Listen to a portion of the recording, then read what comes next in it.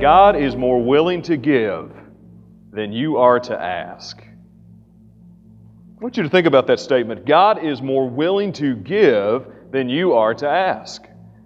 Scripture reminds us that every gift that we have comes from above. It's from God, who is the Father of lights, with whom there is no variableness, neither shadow of turning. The world may change on you, but God will never change. He is the same yesterday, today, and forever. And He says in His Word that He desires to give good gifts to His children. How many of you believe this morning that God answers prayer? You believe that? You believe God answers prayer? What is it that you're not praying about that you need an answer to? See, a couple of weeks ago when we studied Matthew, we talked about the danger of unbelief, but I think the other side of this is the power of belief. You know, most of us are going to cast a ballot here in a couple of weeks toward an election. Maybe we're going to go and work at a job and do our part to make the world a better place. You know, there are certain things that you can do, and the devil looks at that and says, go on. But when you get on your knees and you begin to call out to the King of Kings and the Lord of Lords and the God who created all things that is, the Bible says that the devil and all his demons tremble. Mary, Queen of Scots, who had all the armies of England against her, was said to fear more the prayers of John Knox than the armies. Prayer is the most powerful weapon in our arsenal, and yet how often we fail to believe God. And Jesus spells this out to us very well in Matthew chapter 7 and verse 7. He just gives us a blank check, as it were, with prayer. Look at what He says beginning in verse 7 of Matthew chapter 7. Ask and it will be given to you. Seek and you will find. Knock and it will be opened to you. For everyone who asks receives, and the one who seeks finds, and the one who knocks it will be opened. Or which one of you, if his son asks him for bread, will give him a stone? Or if he asks for a fish, will he give him a serpent? If you then, who are evil, know how to give good gifts to your children, how much more will your Father who is in heaven give good things to those who ask Him? Listen to what Psalm 84:11 says. For the Lord God is a sun and shield. The Lord bestows favor and honor. No good thing does He withhold from those who walk uprightly. So wherever you are in life, you need to understand this, that if you're following God in obedience to His will, He will not withhold any good thing from you. You say, well, I'm struggling to pay my bills. God will not withhold. You say, I wonder where I am in life. Will I ever find a person to be with? God will not withhold. Whatever your burden, whatever you bear, God says He will not withhold good from you. I'm convinced there's a couple of reasons why we don't pray. One, we're often very easily distracted. We have so much going on. But I think very often when the problem isn't as intense as maybe what it once was for us, we think subconsciously, maybe not out loud, we think that we can handle the problem on our own and we don't need God. Listen, anything in your life that you don't pray about, you are indicating that you don't need God's help on it. And you say, well, I don't intend that at all. Doesn't matter. He says to pray without ceasing. I think maybe a larger reason, though, why we don't pray is because we're afraid our prayers won't get answered in the way that we want them to be answered.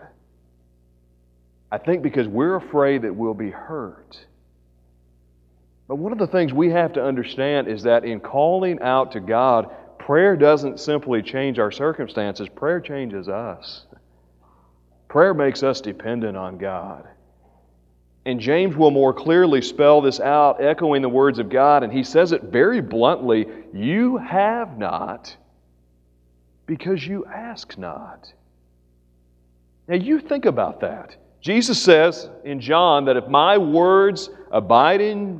your words abide, He says, if my words abide in you and you abide in me, you will ask what you will, according to the Father's will, and it will be given to you. But you have not because you ask not. And then James goes on to say, when you do ask, you don't ask with the right motive, and when you do ask, you ask for the wrong things. This great power, this universal power freely available to anyone in this world, so neglected. And I want you to see this continual pattern here. You remember Jesus says earlier, give us this day our daily bread. People living in that day very often didn't know what they were going to get at the end of the day, what they were going to eat, and so they had to pray daily for God to provide. He says in this same way, ask and keep on asking. Seek and keep on seeking. Knock and keep on knocking, because if you ask, you'll receive. If you seek, you'll find. If you knock, the door will be opened. I just wonder whether or not we really believe that. Because in the world in which we live, it can be very easy to become discouraged. I don't know very many people that are encouraged about the election season right now. Maybe that's an understatement. Times are difficult for many churches today, and our church is not exempt from that. We have challenges that we have to face. But in the middle of all that, you cannot forget that the God of this universe desires to answer your prayer more than you desire to ask it. I want you to think about this. Ladies, have you had this experience? Guys have a hard time kind of understanding, when you say something, we just have a hard time writing that down. And so when you ask for something for your birthday or for something for Christmas and you hint at that, and then your significant other goes and gets you the wrong thing, and you basically have to spell it out in order to get what you want. The Bible says God is not like that at all. It says He knows what you need before you even ask of it. You don't have to remind Him about it. He knows. You don't have to throw hints at Him. All you have to do is ask. I just wonder, what is it that you're not asking God for today? What exactly is it that you're asking? See, Jesus is preaching this Sermon on the Mount, which is impossible to accomplish in our own strength. Who in the world lets your light shine so that men will praise God apart from His help? How can you do that without the Spirit of God? How can I keep from condemning others when I judge? How can I maintain purity of heart in the midst of a crooked and perverse world? Listen to how one commentator puts it. Jesus forbids anger and lust. He commands that we keep our every word, that we give freely to those who would borrow. He prohibits worrying and forbids boasting. You can't worry, you can't brag. And then he says, be perfect, even as your heavenly Father is perfect. Good luck with this one. But He doesn't leave us helpless or hopeless. In fact, He promises us help throughout His message, because He says that His yoke is easy and His burden is light. And He says when you seek the kingdom first, all these things will be added unto you. God is more willing to give than you are to ask. And when you begin to seek His face, and when you begin to depend on the power of His Spirit and the power of prayer, incidentally, I think the two things, this is debatable, but I think the two things that are most neglected in the church of God today is an adequate understanding of the work of God's Spirit and a lack of understanding about the power of prayer. So when you begin to be indwelled by the Spirit of God, begin to be obedient to His will, and you begin to seek Him with all of your heart, He says He will give you those desires. But the thing is, when you begin to seek Him with all your heart, the desires that you used to have are going to change. You don't want the things that you used to want anymore. I think of some of the audacious prayers that are written in the Bible. You think about some of the prayers that are out there. The prayer of Elisha, as he receives the mantle from Elijah. Elijah, that great prophet of God who had shook his finger in the face of the wicked king and queen of Israel, who had called down fire from heaven so that the God of the universe would be glorified. And Elisha says, I want a double portion of what you got. I want your ministry supersized. It sounds like a very arrogant thing to ask, doesn't it? God grants it. I think of Solomon when he takes over for his father David, and the Lord says, Solomon, ask whatever you want and I'll give it to you. Solomon could have asked for a number of things. He says, Lord, just give me wisdom to lead your people. God says, because you've asked of this, I will give you so much more. What are you afraid to ask God for today? Do you need some wisdom to make life decisions? Do you feel like there's a lack of wisdom in your life? Every day are you confronted with things that you don't know the answer to? I don't know about you, that's the case for me. James says, if any of you lack wisdom, ask of God and He will give it to you. You just got to ask. What are we asking God for? He tells us we need to ask Him for forgiveness of sins. We need to ask Him for strength to grow in holiness.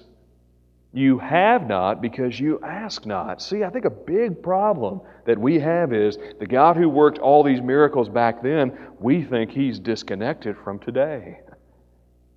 But the God of the Old Testament is just as real as the God of the New Testament, and the God who works in strength and power is just as visible today as He ever was. You just have to open your eyes, open your ears, open your hearts to see Him work. Look at what He says here. He doesn't say, not maybe you'll receive, maybe you'll find, maybe the door will be opened. Instead, He says, it will. What are you failing to ask God for? I don't know about you, the circumstance may be different in your life, but I can pretty much count a successful and an unsuccessful day based on one factor. Doesn't mean that circumstances are always easy, doesn't mean things go our way, we know that doesn't, but I'm telling you, at the end of every day, I can determine whether or not I've had a good day in the Lord by whether or not I've spent time with God in prayer. Every single time. And He says this attitude of prayer ought to be this open channel between you and the Lord. It doesn't mean that you're praying for hours on end, but that you have an attitude and a spirit of prayer. So if you're going to work today, Lord, help my work. If you've got an important meeting, Lord, bless this meeting. If your child is participating in something, Lord, bless my children. Help them to grow into you. So that when you begin to do that, you begin to have this attitude of prayer for everything in life. I'm telling you, you want to see God work? Get on your knees.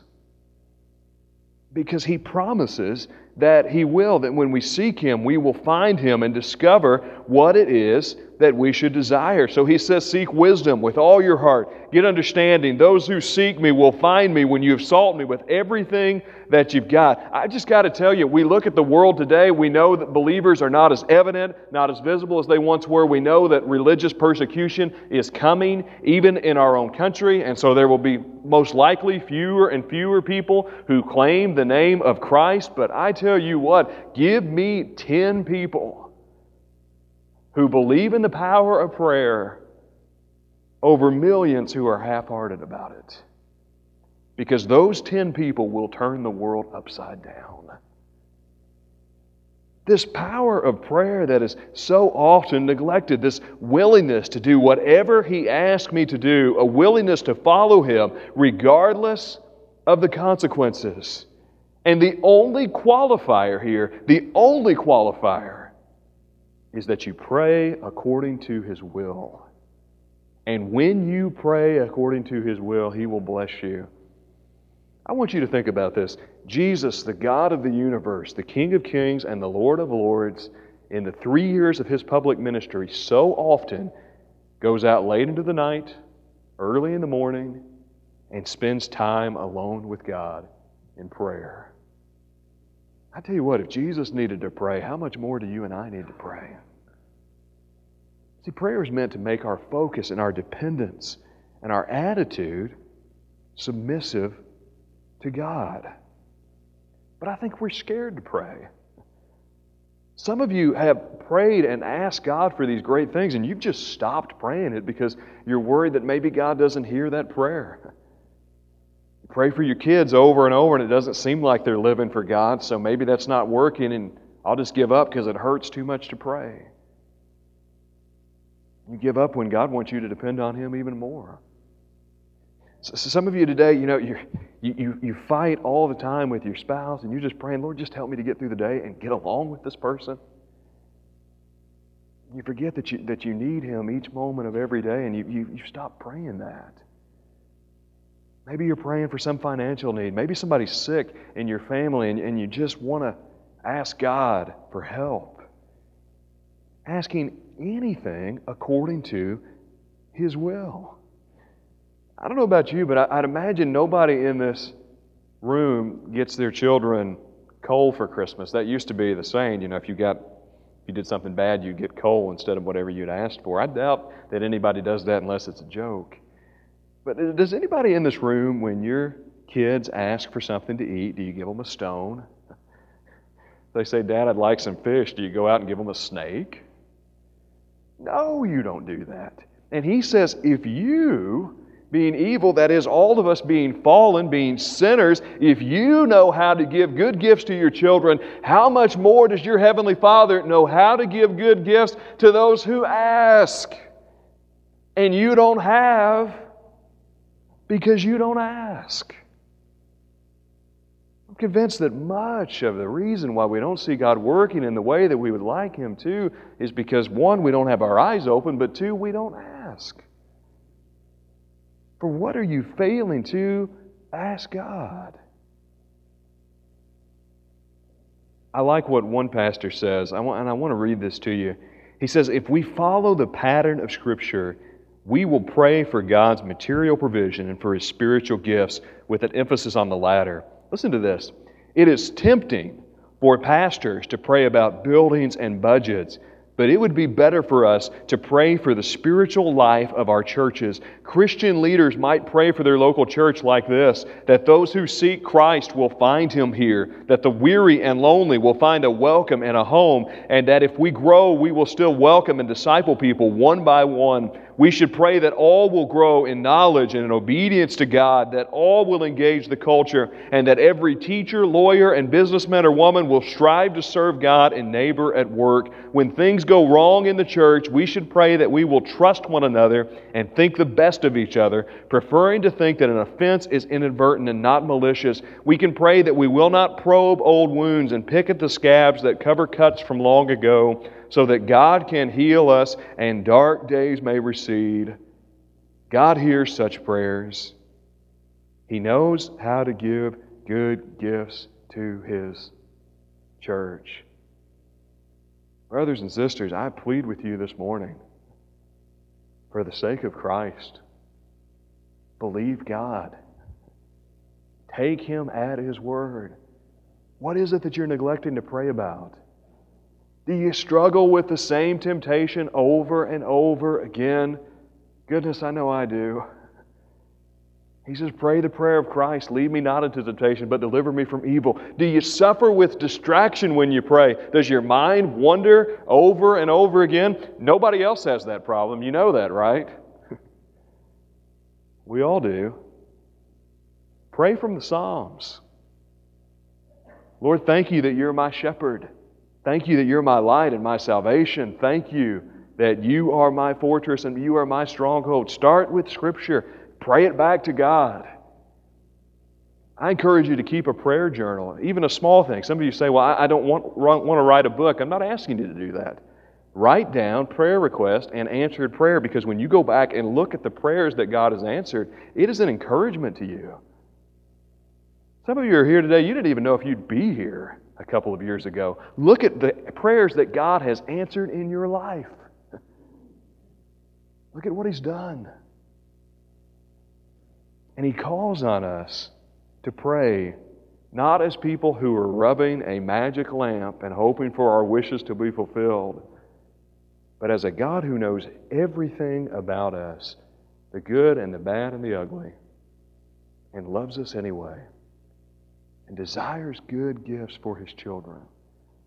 God is more willing to give than you are to ask. And so He calls you to ask, seek, to knock, and to find the door opened.